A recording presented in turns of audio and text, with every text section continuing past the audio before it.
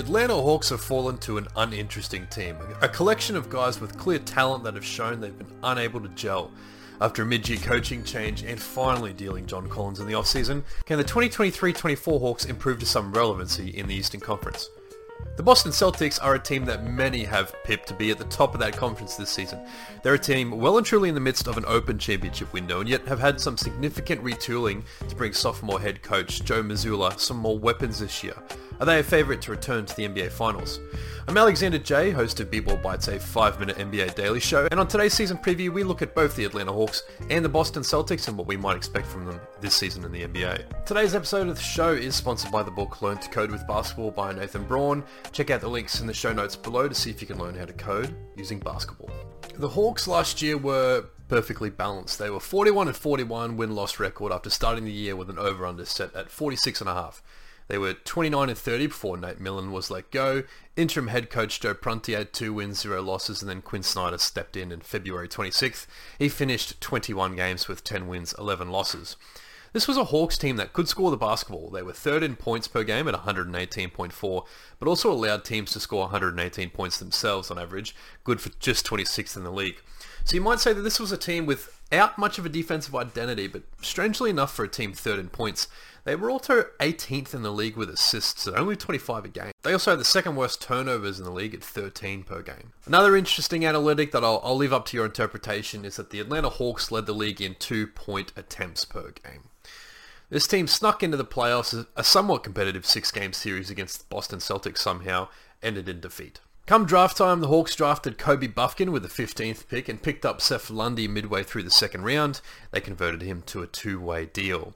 A kind of busy free agency period followed. They picked up Wes Matthews, then traded John Collins to Utah for Rudy Gay and a future second, took on Usman Garuba and Taito Washington from Houston along with 2 more seconds, then flipped Garuba, Gay, and Washington for Patty Mills. The end result is they got Patty Mills, Wes Matthews, and 2 future seconds. My focus this year is on how star guard Trae Young can operate with more experience in Quinn Snyder's offense. Ice Trae was 9th in total points for the league last year. That's no small feat. He was also 2nd in assists per game at 10.2 each appearance, 3rd in total free throws, and led the league in turnovers. So everything ran through Trae. The star and head coach Nate McMillan famously butted heads last year, but I'd expect he'd be on a shorter leash with veteran coach Snyder, who's got a career winning percentage above 58%. I watched a few Atlanta games kind of by accident at the end of last year, and I always seem to catch interesting moments. I was really intrigued by the lineup of Saddiq Bey, Bogdan Bogdanovic, Jalen Johnson, Onyeka Okongwu, and Trae Young. Looking at postseason stats, this lineup was only the 9th most used lineup all postseason, but blew the doors off of opponents. They only played 49 minutes total across this postseason. Again, small sample size, but outscored opponents by 61.5 points per 100 possessions. This lineup was the second most used against the Celtics in the first round, and while it wasn't as bad as most of the lineups with Murray, Capella, and Collins on the floor, it was still being outscored by about 11 points per 100 possessions against the Celtics. Trading John Collins also, it's time, right? To be honest, this is a team that probably gets better with a recognized great coach in Coach Snyder, can build on the growth of Trae Young and some other young talents like Onyeka Okongwu. For all his perceived flaws, Trae Young is still a really magnetic player. If the threat of a Bogdanovic 3 allows him some more room to operate, I think Coach Snyder will try and tighten the handles to reduce those turnovers, but see what kind of offensive area Trae can flow in, maybe push some more 3-pointers. I'm also super keen to see Onyeka Okongwu grow, not just because his name is great to say. Okongwu averaged 10 points and 7 rebounds in 23 minutes a game last year as a 23-year-old. The pairing of Trae Young and Okongwu as a duo was the 3rd most fruitful pairing all season long, the 2 outscoring teams by about 4 points per 100 possessions across a fairly decent sample size, 930 minutes. For more insight on the Hawks, I brought on a guy I affectionately refer to as the mini basketball encyclopedia, Yuri Bilcic, for a chat earlier today. Welcome back to the show. Yuri Bilcic here to talk with me everything Atlanta Hawks. First question, really serious burning question I have for you. Is Onyeka Okongwu the most fun name in the league to say? The most funnest name and one of the most hardest to pronounce, you could say too, Alex, if you're looking at his name for the very first time. That's always a good one. I've probably just spoken about his connection with Trae Young and how good Okongwu and Trae Young were together. Let's talk about Trae Young. The Hawks are a really confusing team.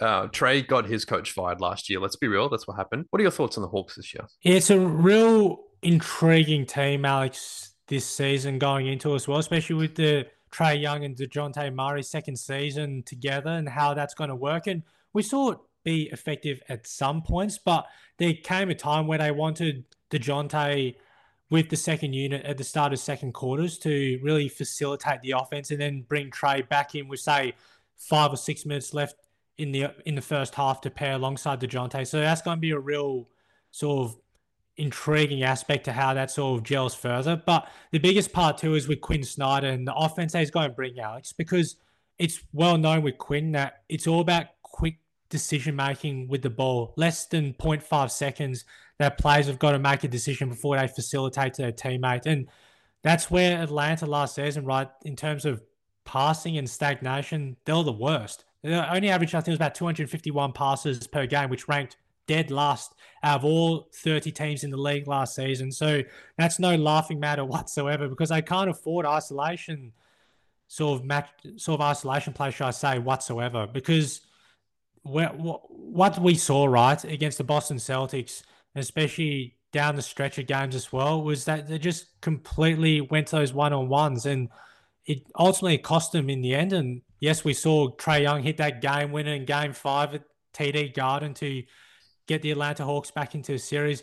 But this is the other part too as well, is probably more space and pace, I think, with Quinn Snyder. Because we saw with Snyder, right, when he first took over the Utah Jazz back in ahead of the 2014-15 season, that he sort of wanted to play more like a traditional big man with Derek Favors and Rudy Gobert right there. And it's sort of, he's stuck with that experiment for the next 3 seasons. But it sort of came to what, the 2000, probably 18-19 season where the flick really switched and he decided we're going to go a little bit small, right, especially at the power forward spot, and it really helped a lot of that floor spacing and turned the Utah Jazz into one of those more potent offensive teams. And that's the big task that he's going to have and I think could well work out with this side because 3-point shooting, they didn't take a lot, just like the Pelicans, Chicago Bulls last season. They were all ranked in the bottom 4 for 3-point attempts. I think that volume will significantly increase. We saw that with Quinn Snyder's Utah sides, right? They were basically top 3 for 3-point attempts per game. So see that changing. And the other big part too as well with the Hawks this season is DeAndre Hunter, Alex. Only a couple of years ago, right? The first round playoff series against the Miami Heat, Trae Young was ineffective. Make no bones about that. He was super ineffective. I think it was averaged, 15 points per game or something. Shot 32% from the field that series because Jimmy Butler completely wore him down. Well, DeAndre Hunter had one splendid series out, Alex. Averaged like 21.3 points. I think it was 56% from the floor and 45% or something from deep out of the top of my head. And that Game 5 where he had 35 points almost willed the Atlanta Hawks to Game 6 back at Phillips Arena, which ultimately didn't happen, right, because Victor Oladipo played such a big part. It's his probably part in the offense, which is really curious to see how many touches he does get of the ball on the offensive end, especially with Trae there and DeJounte too, him averaging 20 points as he's going to do once more this season. The other aspect to it as well is Clint Capella or Onyeka Okongwu when it comes down to the final waning minutes, because we saw Onyeka get more minutes down the stretch than Clint Capella, Alex. Something to look to there. Thank you very much, Yuri, for coming on. Cheers, Alex. The over-under line for the Hawks is currently set at 41.5, and I'd lean to a slight over, given some chemistry growth. I think the Hawks and the Pacers are probably the 2 teams that will separate the Eastern Conference guys in the playoffs versus the guys that just probably need to try harder. I have them as a play-in team, 7th in the East. How do you think the Hawks will fare this year under a second consecutive season with Quinn Snyder? Let me know in the comments down below while we move on to the Boston Celtics. When you're ready to pop the question, the last thing you want to do is second-guess the ring. At BlueNile.com, you can design a one-of-a-kind ring with the ease and convenience of shopping online. Choose your diamond and setting. When you find the one, you'll get it delivered right to your door. Go to BlueNile.com and use promo code LISTEN to get $50 off your purchase of $500 or more. That's code LISTEN at BlueNile.com for $50 off your purchase. BlueNile.com, code LISTEN. Hey, I'm Ryan Reynolds. At Mint Mobile, we like to do the opposite of what Big Wireless does. They charge you a lot, we charge you a little. So naturally, when they announced they'd be raising their prices due to inflation, we decided to deflate our prices due to not hating you. That's right. We're cutting the price of Mint Unlimited from $30 a month to just $15 a month. Give it a try at mintmobile.com/switch. $45 up front for 3 months plus taxes and fees. Promo rate for new customers for limited time. Unlimited more than 40 gigabytes per month. Slows full terms at mintmobile.com. If the Bucks didn't poach Damian Lillard this offseason, I'd probably think the Celtics have the most interesting Eastern Conference team based off of the Kristaps Porzingis trade alone. Nonetheless, they offsided Sixth Man of the Year Malcolm Brogdon after failing to trade him, moved on from the soul of the franchise in Marcus Smart, somehow managed to add former Buck Drew Holiday after he was made to part with the Bucks as well. Last year was a great year ruined by the Miami Heat for the Celtics. They were beaten in Boston in Game 7 of the Eastern Conference Finals. The Celtics won 57 games in spite of losing their head coach Ime Udoka prior to the opening game of the season for some human resource issues, with Joe Mazzulla being blooded in a trial by fire scenario. Mazzulla's inexperience showed late in the year where he was the bane of many a Celtics fan. They've looked to bolster the coaching experience around Joe this offseason with recent acquisitions, Jeff Van Gundy as a senior consultant, Charles Lee and Sam Cassell, who have both been lead assistant coaches with the Bucks and the Sixers in recent years. The Celtics lost Marcus Smart and Grant Williams this offseason. They gained Kristaps Porzingis after a career year in Washington and Drew Holiday. Last year, the Celtics lived and died by the three. They were second in the league for threes made and attempted, attempting 21% more threes than the previous season, and that comes at a cost. They came second last in two-point attempts made and attempted, and at times, the game bogged down in the playoffs. That was a major gripe of Boston fans. Sure, Tatum could explode for performances like a 51-point Game 7 against the Sixers, but he took years off of the life of many a Celtics fan in the preceding shots before that. That incongruency might be addressed a little more easily with the additions of both Porzingis and Holiday. The former able to get to the post, the latter a calming presence inside the arc late in games. Porzingis' career year in Washington may have gone unnoticed by the odd casual fan. He averaged 23 points, 8.4 rebounds a game, shooting 49.8% from the floor, a decent 38.5% from distance on 5.5 attempts per game, and he had 2 stocks, that's the old blocks and steals combined. The dude was ballin'. 10 of the 12 lineups Washington used last year that had a positive point differential per 100 possessions featured the Zinger at center, which is pretty nifty considering they only won 35 games. Most of those lineups also featured both Brad Beal and Kyle Kuzma, so I don't have major concerns that Porzingis might struggle to fit in to this Boston team that now has 2.5 ball-dominant players in Tatum, Brown, and Holiday. To talk more about the Celtics, I'm bringing on the biggest Celtics fan I know, Tom Dev. I've brought on my biggest Celtics homer fan that I know, and it's a sports journalist out of Melbourne. He's a good friend of mine. Tom Dev, how are you? Not too bad, not too bad. I wouldn't say I'm too much of a homer in some of my covering of the Celtics, but I would disagree. I'm a big Celtics fan. Disagree. It's up for contention. Where do we even look at this Boston team?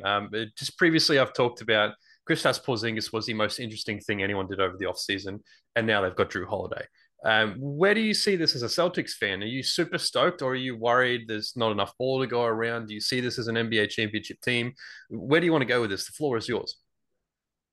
Well, for starters, this is probably the most excited I've been for a start of a Celtics season since maybe that 2017-18 one where we got Hayward and Kyrie, and just because I don't really know what to expect. This could go one of two ways, really. It could be a championship team, elite. Everyone could just jump in from the get-go, get in a nice rhythm flow, and the team works.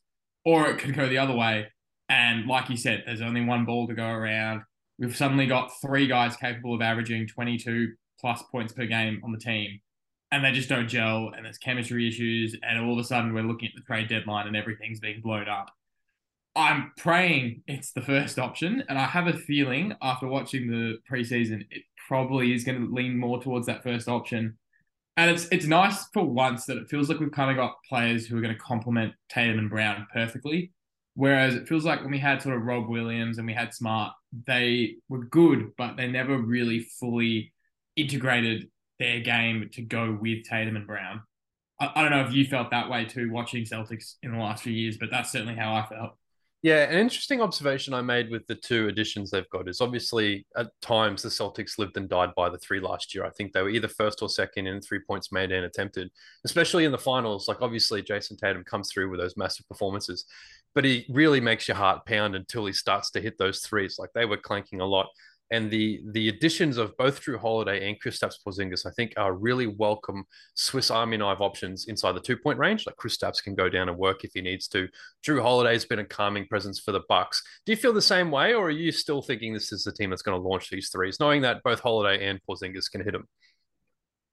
The threes will always be a concern because last year it was live or die by the three, and anytime the threes were going in, we basically won like 90% of the games. Anytime the threes weren't going in, it was either a slugfest to get the win, or we got blown out from the get go. I mean, there was one game against OKC that SGA didn't even play in last year, and we got absolutely blitzed from the get go because our threes weren't going in, and it's a concern. But Porzingis kind of adds that post game that we've never really had a player like that for quite some time. Because when Horford, the first stint in Boston, Horford did add some post game in him, but the second stint since he's been back, he's more been a 3-and-D kind of guy, and he's never really gotten down into the post. And it's shown his free throw numbers. I think last year he didn't even average one free throw attempt a game.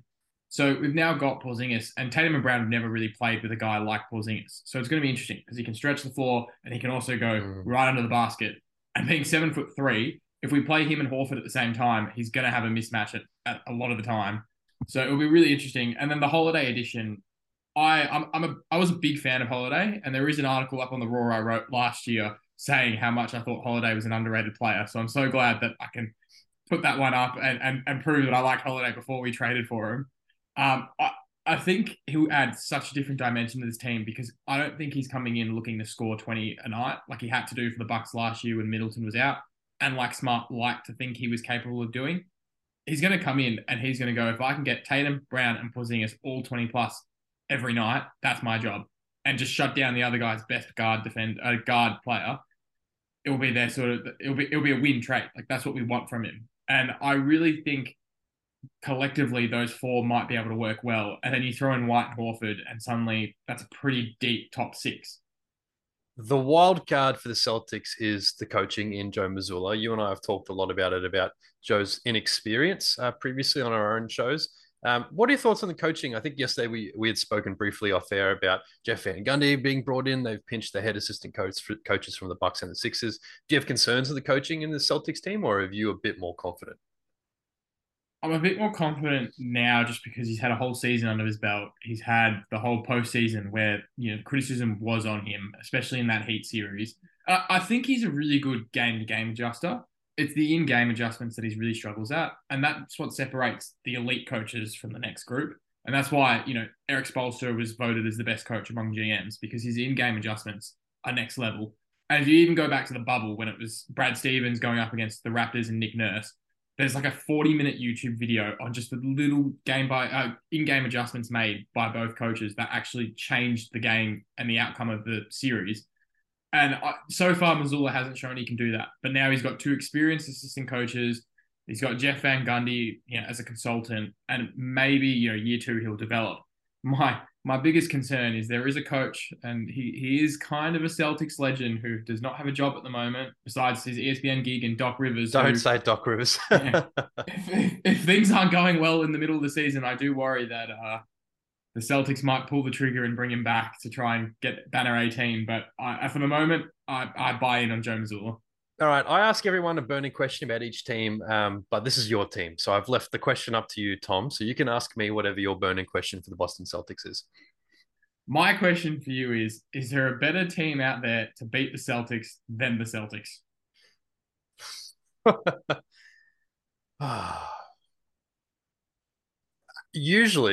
Traditionally, I'd say no. I think the Bucks pose an existential threat to everybody in the league, and they're in the Eastern Conference. I mean, if you can get all the way to the finals and you lose to the Nuggets this year, I think fair play to you. Like, that's a great team. And the Bucks do pose a weapon with Giannis's ability to get to the rim and the shooting. I see a lot of the Celtics struggles I think I've seen over the years has been growth, and I think they've been smart to keep as much of the core together as they can until this offseason with losing Marcus Smart. A lot of teams will try and fail and get rid. I think this is honestly a team that can win an NBA title, and it might be this year. There has been a lot of failures to get there, though. And if it's Joe Mazzulla's fault, then maybe I'll agree with you this year that the Celtics keep getting in their own way. As an old Lakers fan, I feel pretty happy to say that, but I'll take that impartiality off again. A good question, though. I don't know. How do you feel? Do you think the Celtics can get out of their own way this year? They've got 4 stars who demand the ball. I do think they're capable of winning the finals, but I'm telling you now, if we're going to win the finals, there's going to be at least 2 to 3 series that go 7. It's not going to be sweep. Maybe a 5-game series or a 6-game series, like what the Nuggets did last year. Like I think the most jealous I've ever been watching an NBA team is how easy the Nuggets did it last year. 5 games against the Timberwolves. Sure, they went down the wire, but still won in 5.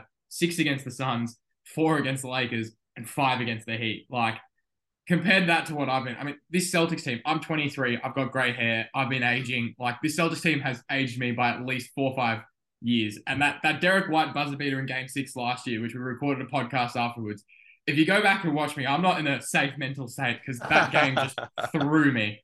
Yeah, I mean, they're great to watch as a neutral fan a lot of the time, these Game 7s. But thanks a lot, Tom. We'll see you again for another preview in a sec. Thanks for having me. The over-under for the Celtics is set at 54.5 this year. It's the same as last season, where they beat it by 2 wins at about 57 wins. I think this line is pretty accurate, so I'm refraining on betting from it this year, but I do have this team pegged as best in the East as championship contenders. Should the Celtics be the NBA championship favourites? You let me know down in the comments below. If you enjoyed today's show, subscribe, leave a rating, whatever the hell happens on YouTube right now. Follow B-Ball Bites. It's a 5-minute daily NBA podcast on Spotify or Apple Podcasts. I'm previewing the other 28 teams over the next week and a half here on this channel. See you guys for those episodes. Hey, it's Danny Pellegrino from Everything Iconic. Ready to upgrade your style game without blowing your budget? Check out Quince. They've got all the good stuff, shirts and polos, activewear, and fine leather goods, all at 50 to 80% less than other high-end brands.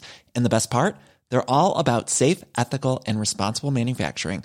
Get that luxury vibe without the luxury price tag. Hit up quince.com/upgrade for free shipping and 365-day returns on your next order. That's quince.com/upgrade. Hi, I'm Daniel, founder of Pretty Litter. Did you know cats tend to hide symptoms of sickness and pain? I learned this the hard way after losing my cat, Gingy. So I created Pretty Litter, a health monitoring litter that helps detect early signs of illness by changing colors, saving you money and potentially your cat's life. Pretty Litter is veterinarian developed, and it's the easiest way to keep tabs on your fur baby's health right at home. Go to prettylitter.com and use code ACAST for 20% off your first order and a free cat toy. Terms and conditions apply. See site for details.